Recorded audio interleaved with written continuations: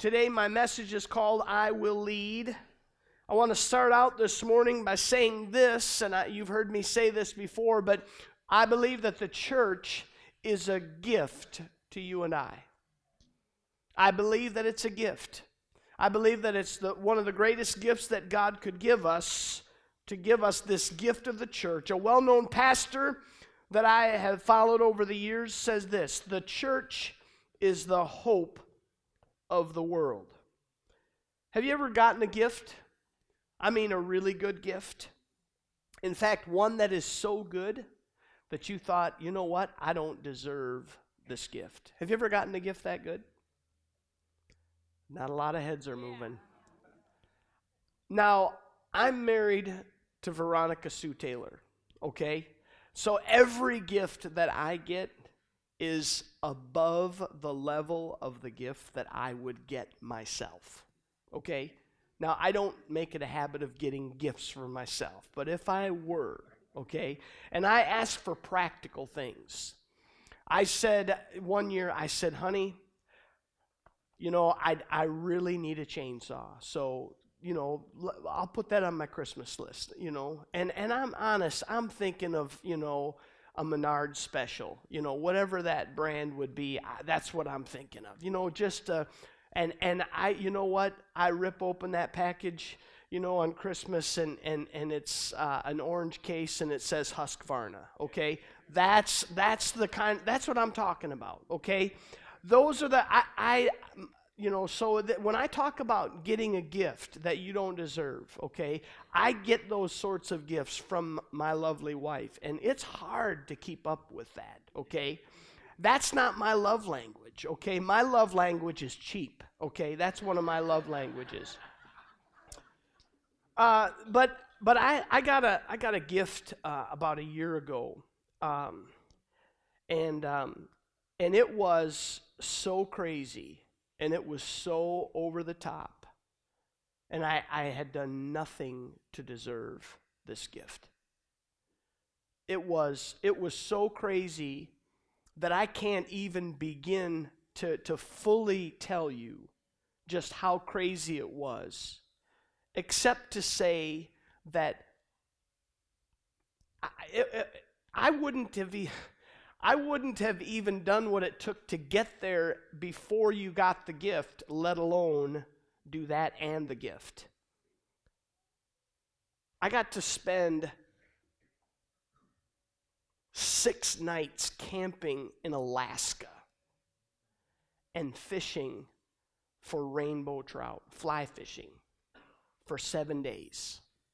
The smile on my face was so big. It was just, and fish after fish, just holding them up and getting pictures. We were fishing, and I have the pictures to prove it, 50 feet from grizzly bears in the river with us. 50 feet, okay?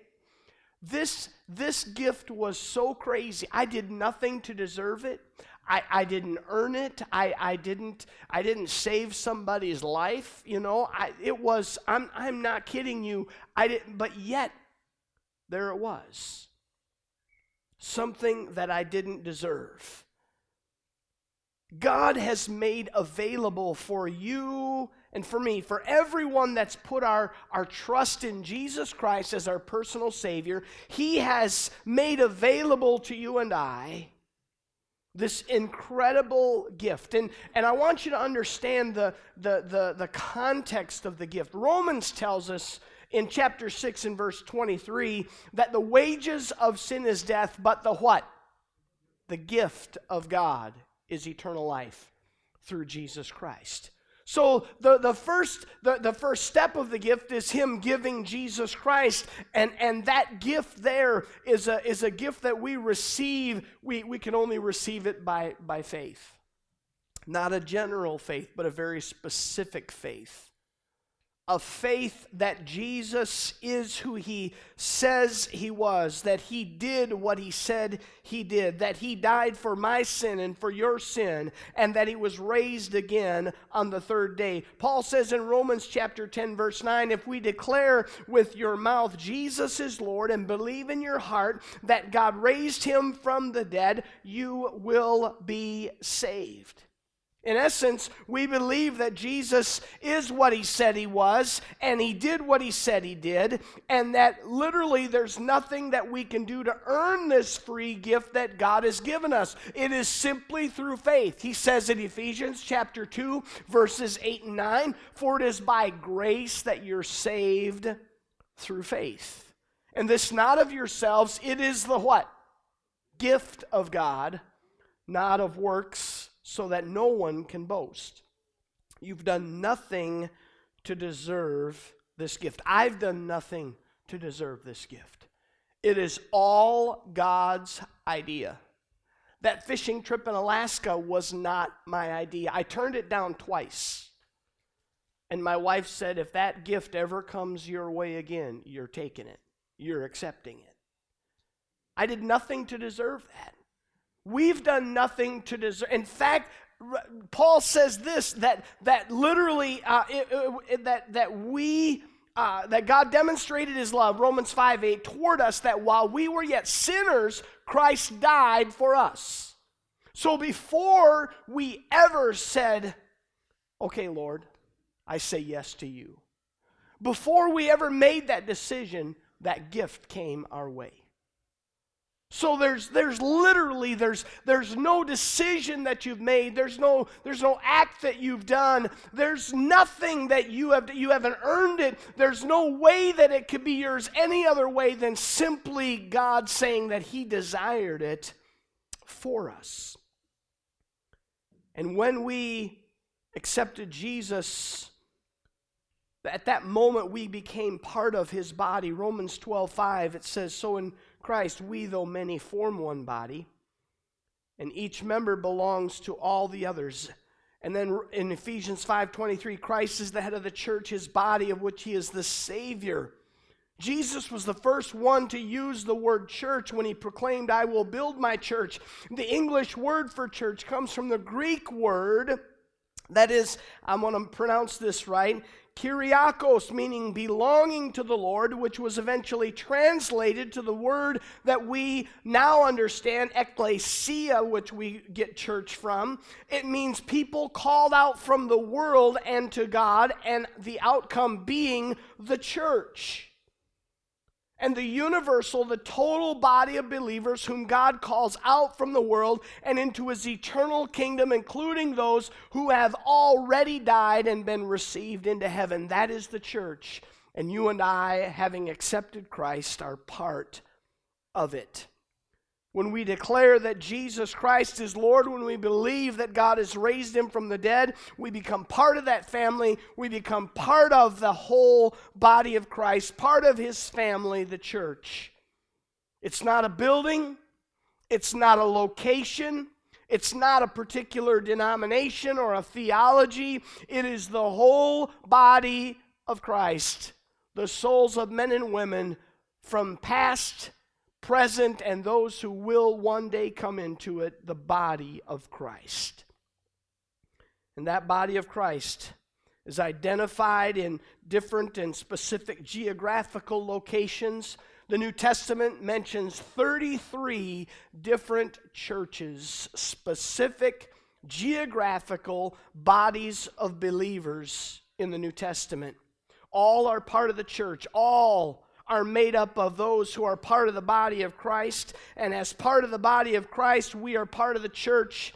And membership into Jesus' church is a gift that has been given to believers by God. And Paul says in Ephesians 5, it's a tough chapter to read. It's a tough chapter to live out. He said that Christ loved the church and he gave himself for it. Think of that.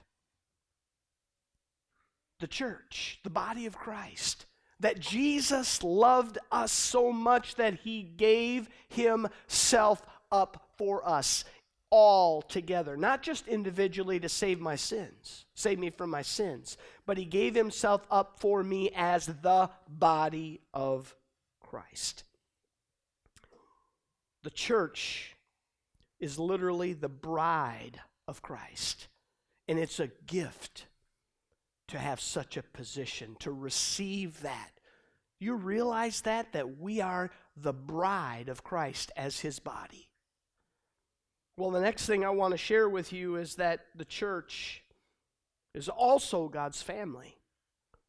First, the church is an incredible gift that God has given us. Second, it's literally his family. Receiving this incredible gift, it doesn't stop here. There's more. Part of the gift that we've received is the legal right to become part of the family of God. A legal right. You know, we think of serving God, we think of the church as being, you know, it's obviously it's spiritual, but, you know, we think of it as being emotional. It's legal. Are you with me? We have the legal right. We've been bought with a price. We've been bought back. There was a legal transaction that was done on our behalf. We were bought back into the family of God. John chapter 1 verse 12, in John's gospel, Jesus said, "Yet to all who did receive him, to those who believed in his name, he gave the right to become children of God." Receiving the free gift grants us legal access into God's family. We belong to God's household, literally God's line. Paul says in Galatians 4, 6, and 7, because you are his sons, God sent the Spirit of his Son into our hearts. The Spirit who calls out, Abba, Father, so you are no longer a slave, but God's child. And since you are his child, God has made you also an heir. As a child who's part of the family of God, we become an heir in that family. In his letter to the Romans, Paul refers to us as co-heirs together with Christ. Now, what is an heir? Not a hair, an heir. I don't know a lot about hair. I know a little bit about being an heir. An heir is a person who's legally entitled to the property and the rank of another. This relationship dynamic, family dynamic, it's described in another way when Paul says in Romans 8:15, the Spirit you received brought your adoption to sonship. This past summer, we had a really big family event. We have another family event on Saturday. It's a little different one. On Saturday, my dad gets married. And so we're traveling to Wisconsin Friday and got the wedding on Saturday. We'll be back Saturday night. But this summer, my niece Morgan got married. And some of you know my brother Dan and his wife Kristen. And I want to tell you, it was a fantastic wedding. It was spectacular. The front of the church was, there were doors. You know, the whole front of the church was just doors. And I walked in and I said, man, what's the spiritual significance of these doors? Is it like, you know, she's just moving through one door and into a new phase in her life? And my brother Dan says, no, doors are just in right now. It was beautiful. It was fantastic. I got to have part of the service. I teased and I said, thank you, Morgan, for, you know, inviting me to be part of the service as your favorite uncle. And so they had me walk, you know, I got to walk down the middle aisle with the groom, you know, before the service started, and I got to do the, you know, who gives this woman to be married to this man part, and it was awesome. We had such a great time. My brother did a great job. You know, it's tough when you do your kid's wedding. When Benjamin got married and he and Amy got married, I was emotional. You know, it was a challenge, and you want everything to go perfect. You know, I had a key an old school like vintage key that I was giving them to represent, the doors that my brother Dan just said were cool. I wanted a tie-in with a key. And so I checked right before the service. Okay, I got the key, and it's an old skeleton key. Slipped it back in my pocket. And when I get to that part of the service and I go to get that key out of my pocket, what I didn't realize is when I thought I put it back in my pocket, I was not in my pocket, and I let it go, and it fell on the floor off the side of the stage. You want it to be perfect. That day at my niece's wedding, I mean, we went to this farm, and there's this huge barn. It was spectacular. I'm telling you, that DJ never saw so many people have a good time that didn't have a lick of alcohol in them as they did that day. I am telling you, I danced till I could hardly walk, okay? And we sweat, it was so hot, and I was soaked to the core numerous times. It was so much fun. And my brother got up and said some wonderful things, and to his daughter, and it was awesome. And never once during that whole ceremony, during that reception, did it ever come up that she's adopted. She's their only child. I'm telling you, they did it right. It was spectacular. All of their love, all of their desire was focused on that one person, their adopted daughter, who they don't look at as being adopted. She's just their daughter. God looks at you and I, and He adopted us. And we are legally in the family. And He loves us. He's done everything for us. And you and I are part of that family. It was God's plan from the beginning. Scripture uses the word predestined, that God ahead of time thought about.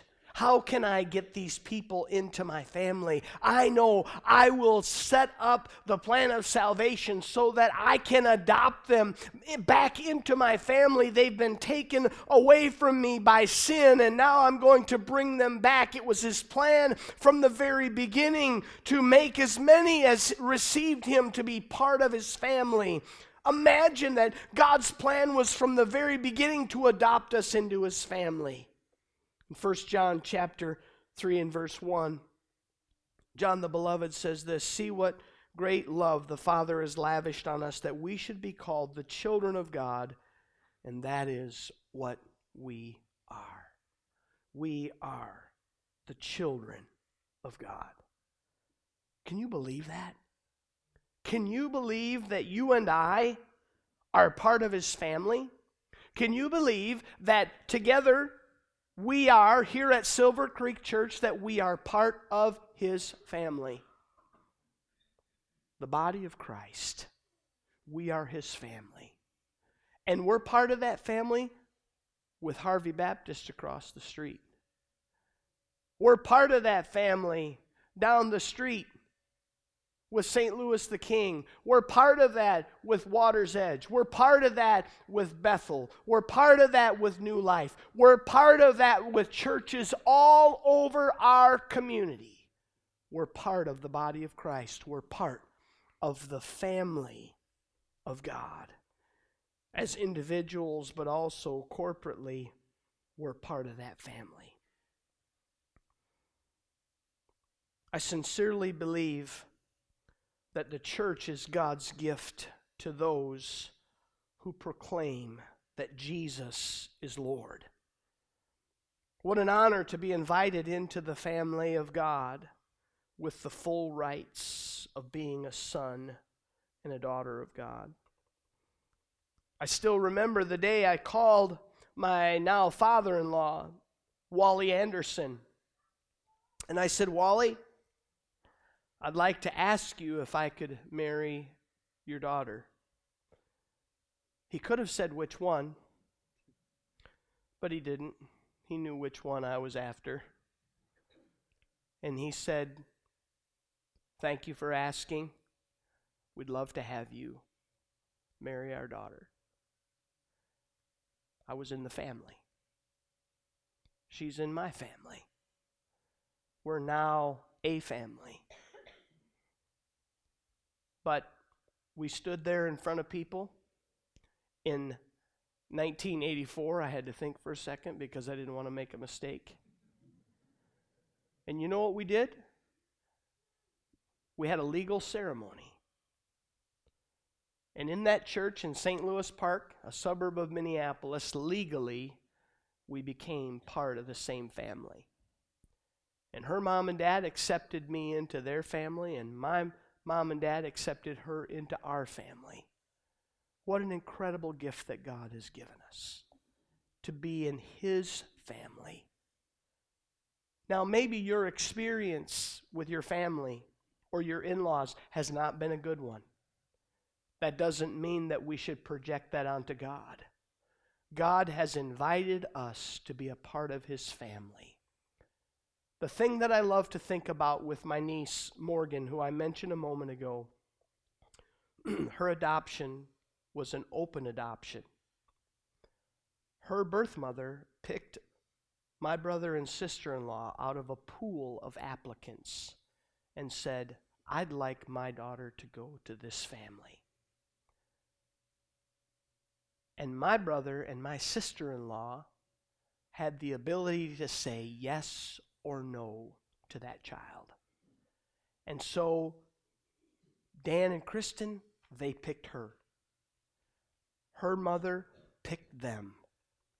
Think about that God has picked you and I. He didn't have to do that, but He selected us. And Scripture says, whoever believes in Him, He gives that right. He gives that legal right of adoption. He gives that to anyone who will believe. What an honor that it is. Now, I know that there's no such thing as a perfect family. I know that. Some of you are like, now he's getting to the real preaching. It's true. There's no such thing. Some of you might have visions that are crazy about what my family and my life are like, that somehow, my family is perfect because somehow pastors must be different, okay? But it's not true. We're families just like everybody else, okay? Now, I have wonderful kids. I won't kid you. They're great. I love them. I have a wife that has put up with me now for 34 years. She's amazing because it takes a lot to put up with me that long. But there's no such thing as a perfect family. And I'll tell you what, if this is your first Sunday, or maybe you haven't been here at Silver Creek very many times, I'm going to tell you this. We know that we're not perfect. We know that our families are not perfect. We are just real people. As the husband and father of my own family, I know that I fall short of perfection. In fact, in 1 John chapter 1, he said that if we claim to be without sin, we deceive ourselves and the truth is not in us. There's no such thing as a perfect family. Your family is not perfect.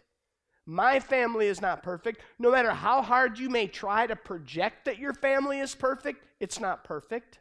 We know that. And if you hang out with people in a church long enough, you're going to know that they're not perfect.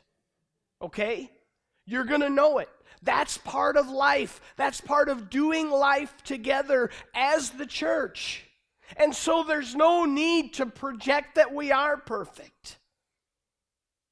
There's also no such thing as a perfect church. It's impossible. There is no perfect church. You can turn on your television and you can watch a church service 24 hours a day somewhere. You can go on YouTube. I did it this morning. When I'm getting ready on Sunday morning, I'm thinking, hey, I need somebody preaching at me. So I open YouTube and I listen to a message while I'm getting ready on Sunday morning. Why? I want to get fed. I want to get fed on Sunday as well. And we see, they did a pull-away shot, and the lights, were just incredible, and they had atmospheric stuff, and so the lights really had like beams going through them, and it was spectacular. I am sure that they never have technological glitches in that system ever. And if they did, they've got backups, and they've got backups for their backups, and it's perfect. Listen, there is no such thing as a perfect church. No such thing. And if you think that there is, you are sadly mistaken. There's no perfect church. There's no perfect pastor. There's no perfect board. They can be close, okay? And we've got a good one. But there's no such thing as a perfect ministry coordinator. There's no such thing as a perfect team leader. There's no such thing as perfect people in the church. We're all called to serve and to lead as part of God's family. Romans chapter 12, Paul says this beginning at verse 4. For just as each of us has one body with many members, these members do not all have the same function. So in Christ, though many form one body, and each member belongs to all the others. We have different gifts according to the grace given to each of us. If your gift is prophesying, then prophesy in accordance with your faith. If it is serving, then serve. If it is teaching, then teach. If it's to encourage, then give encouragement. If it's to give, then give generously. If it is to lead, do it diligently. If it is to show mercy, do it cheerfully. We're all part of the same body, friends. It's the body of Christ, the family of God. We don't have the same function, but everyone has a function. We belong to each other. I belong to you, and you belong to me. We have different gifts, and every gift is needed and absolutely necessary. We need to use the abilities that God has given to us, and don't worry about the gifts that you don't have. I close with this. Growing up in the Taylor household, in fact, somebody asked me last night, they said, "Man, why are you driving that Chevy?" I said, brand loyalty, baby. It paid for my meals for the first 18 years of my life, okay? My dad worked at the GM plant in Janesville, and he they built trucks there, they built Chevys, and I'm loyal. I got to drive one, so I'm going to drive a GM product. My dad would say, I wish that I had done more with my life than just work at General Motors. I started thinking about this. My dad taught my Sunday school class while I was in high school. And we had a big graduating class, a much bigger graduating class than other kids did. And there was it was a full classroom of teenage kids. And they could be a little bit rough. My dad, on Tuesday nights, would go to, it was a kind of a facility like Snowberry. It was a retirement, high rise. My dad would do a service every Tuesday night, and he would preach. And of course, he needed music, and so guess who he looked at, all the time, wanted me to come sing. And that's how I grew up, watching my dad do that. I don't know what about your kids, but I when I was a kid, we wore Sears Tough Skin pants, and I had to wear Huskies. Okay, that was what they called the size that I wore. When my dad would come home, I checked his lunchbox every day for a snack that he may have missed. But you know what I saw instead of a snack in that lunch pail? I saw his Bible. I saw his Bible, and that Bible was weathered and worn. My dad served in that church. My mom served in that church. When I was real young, my folks camped every weekend. When they came to know Jesus, they sold their camper and bought an organ so my mom could practice and be able to play in church. And my mom played in church for almost 40 years. My dad was disappointed, thought he should have done something different with his life, but by serving. My brothers and I, at this point in life, have spent over 65 years in full-time ministry. 2 of us, from the time we were in college, my brother Mark has served in full-time ministry and believes that God is calling him back there again at some point. Why? Because my dad led his family to love the church, to serve the body of Christ. Our series, I Will Lead. We don't have to always lead on the large scale. But if God's given you the gift of leadership, do it. But most of us, God has given us a family. And we can lead that family into a healthy relationship with the body of Christ so that as they grow, they become part of it. And they want to see what God can do through them. It's such a joy to be a part of this body of Christ, this part of God's family. It's great to serve alongside a son who also feels the same way about this body that I feel. And I'm glad that as our kids have grown, that they've said, you know what, I want to be a part of the body of Christ. I want to serve in that capacity. God has given you and I that opportunity to lead our families. You say, Pastor, you do not understand. You might have 3 kids under 6. I don't know what life is like for each of you right now, as I can't comprehend that. But God has called you and I to lead our kids up, to see them grow up in the faith, to become part of the body of Christ. And I believe that when we do that, indeed, the church is the hope of the world, because the church is the body of Christ. Amen?